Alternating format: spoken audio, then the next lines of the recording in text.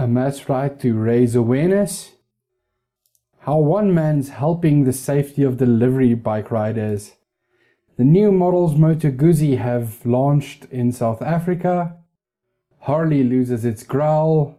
A Parisian suburb is pioneering a new noise radar in order to track down noisy bikes.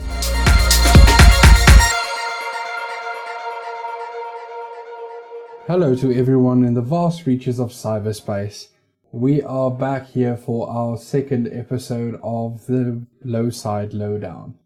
We start today with an article published in the South Coast Herald titled Raising Biker Awareness. It outlines an event, a mass ride event that was held in order to raise awareness of motorcyclists on South Africa's roads. And I really applaud efforts like these in order to raise awareness. I've been looking through some of the latest news articles, and I must say it's frightening to see that almost every second headline is biker killed, biker injured, and I believe safety campaigns like these are the next step to raise awareness and ensure that other road users take cognizance of motorcycle riders in South Africa so that other riders don't end up as a headline in the next articles. In the same spirit, we move on to the next article that was posted on the capetalk.co.za website, where the Woodstock Moto Company's Devin Paisley has been talking about his efforts to improve the safety of delivery drivers on the roads in Cape Town. I must applaud the man's efforts. Delivery drivers are some of the most ill-equipped and underpaid employees in the South African economy, and especially motorcycle delivery riders are not given the necessary training or safety equipment in order to keep themselves safe on South African roads. And for my fellow South Africans, you would know exactly what I'm talking about. The roads are not what they used to be. The article reports that around 70 motorcycle delivery riders have died in South Africa over the past year due to injuries sustained as a result of a motorcycle accident. Many of these were driving unroadworthy motorcycles without the proper training or protective gear. So what Mr. Paisley has done is provide a do-it-yourself workshop in order to give these drivers, these delivery drivers, a space and the tools and the necessary knowledge or access to knowledge in order to repair their own motorcycles and keep them in a roadworthy condition, as well as attempting to provide some safety gear such as helmets and jackets to these delivery drivers. It is a very worthy cause in my opinion. They are road users just like you and me that have to be protected wherever they can be protected and not exploited by their employers. A big shout out to Mr. Paisley for all the efforts that he's been making in order to assist these gentlemen and ladies on their delivery bikes. A topic that we touched on in our previous podcast was the return of Moto Guzzi to South Africa. In the wake of the international launch of the V85 TT, we also see a new version of the V7, which was initially introduced in 1967, that will also be making it to the South African shores. There are a ton of variations that will be brought in from the factory, all carrying the Moto Guzzi 3-year 60,000 kilometer service plan, as well as a 24-month warranty. The prices start at 163,000 Rand, ranging up to 199,000 Rand for the top tier variant. The base level variant would be the V7 Stone ABS E4 Rosso. The top tier would be the Moto Guzzi V7 Mark III Racer. In my opinion, one bike that is just begging for a little bit of tweaking to become a fantastic little cafe racer.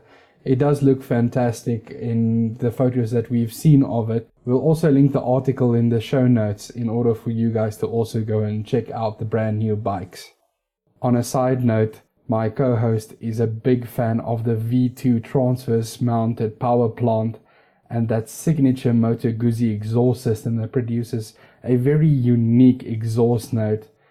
For the next topic, I really wished my co-host would have been here. He's been the Harley fanboy amongst us. Harley Davidson is losing its growl with the introduction of the Livewire, Harley's first full electric motorcycle that is going into production hopefully for delivery late this year, I believe it is. We'll confirm that going through the article a little later. But the big concern here is Harley's always been the big boy bike, the loud bike, the bike with a massive V2 power plant that produces that signature rumble, that growl.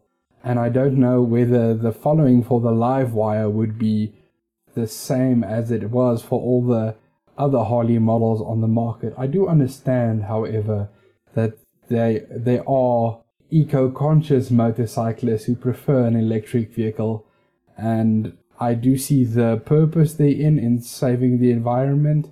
However, it's a strange concept for me still, thinking that one would have to lose the roar of a motorcycle, the roar of a power plant. It's basically being said that the millennials are not picking up on the Harley vibe as the baby boomers would have.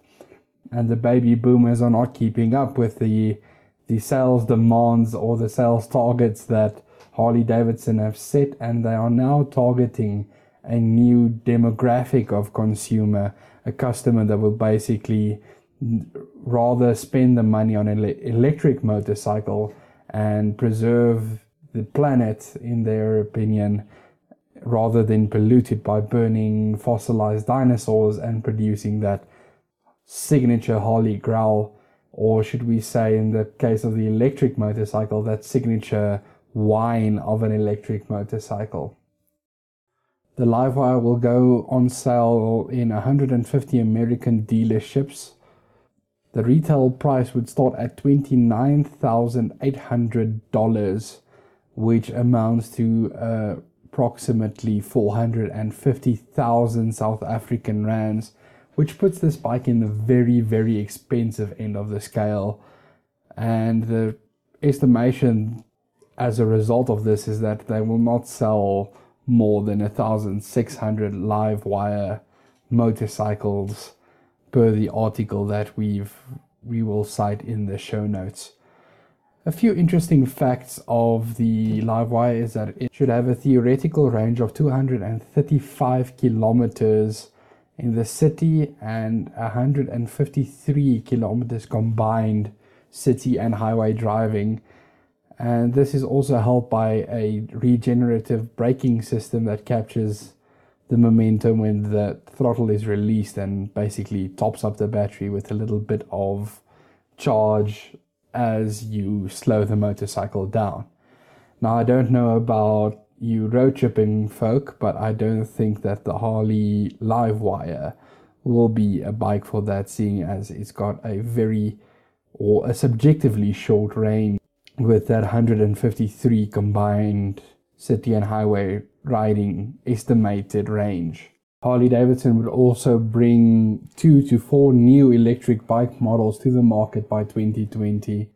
I think it's a very ambitious change of direction for the old school gasoline burning motorcycle producer that has been around since before World War II. And on to our last topic for today, the Parisian suburb that is implementing a new noise radar system, which consists of an array of microphones mounted to street lamps in order to identify noisy vehicles, pinpoint their locations, and automatically ticket these vehicles. The suburb next to the Paris Orly airport will activate the system as soon as new legislation is passed for the activation of such a system. The noise radar system will also link in with the CCTV system to acquire the license plates of the offending vehicle and automatically tickets these. When legislation is passed for the activation of such a system, the system will run for a 2-year period in order to define the noise levels that are required to trigger the automatic issuing of a fine by the system. An official of the little town has placed it on record that they have nothing against manufacturers of loud vehicles and motorcycles, but it is the owners of these vehicles that they have a problem with when they demonstrate the power and noise which troubles the residents of the little town. I believe that wraps up everything we have for today. Stay safe and ride safe and enjoy the journey.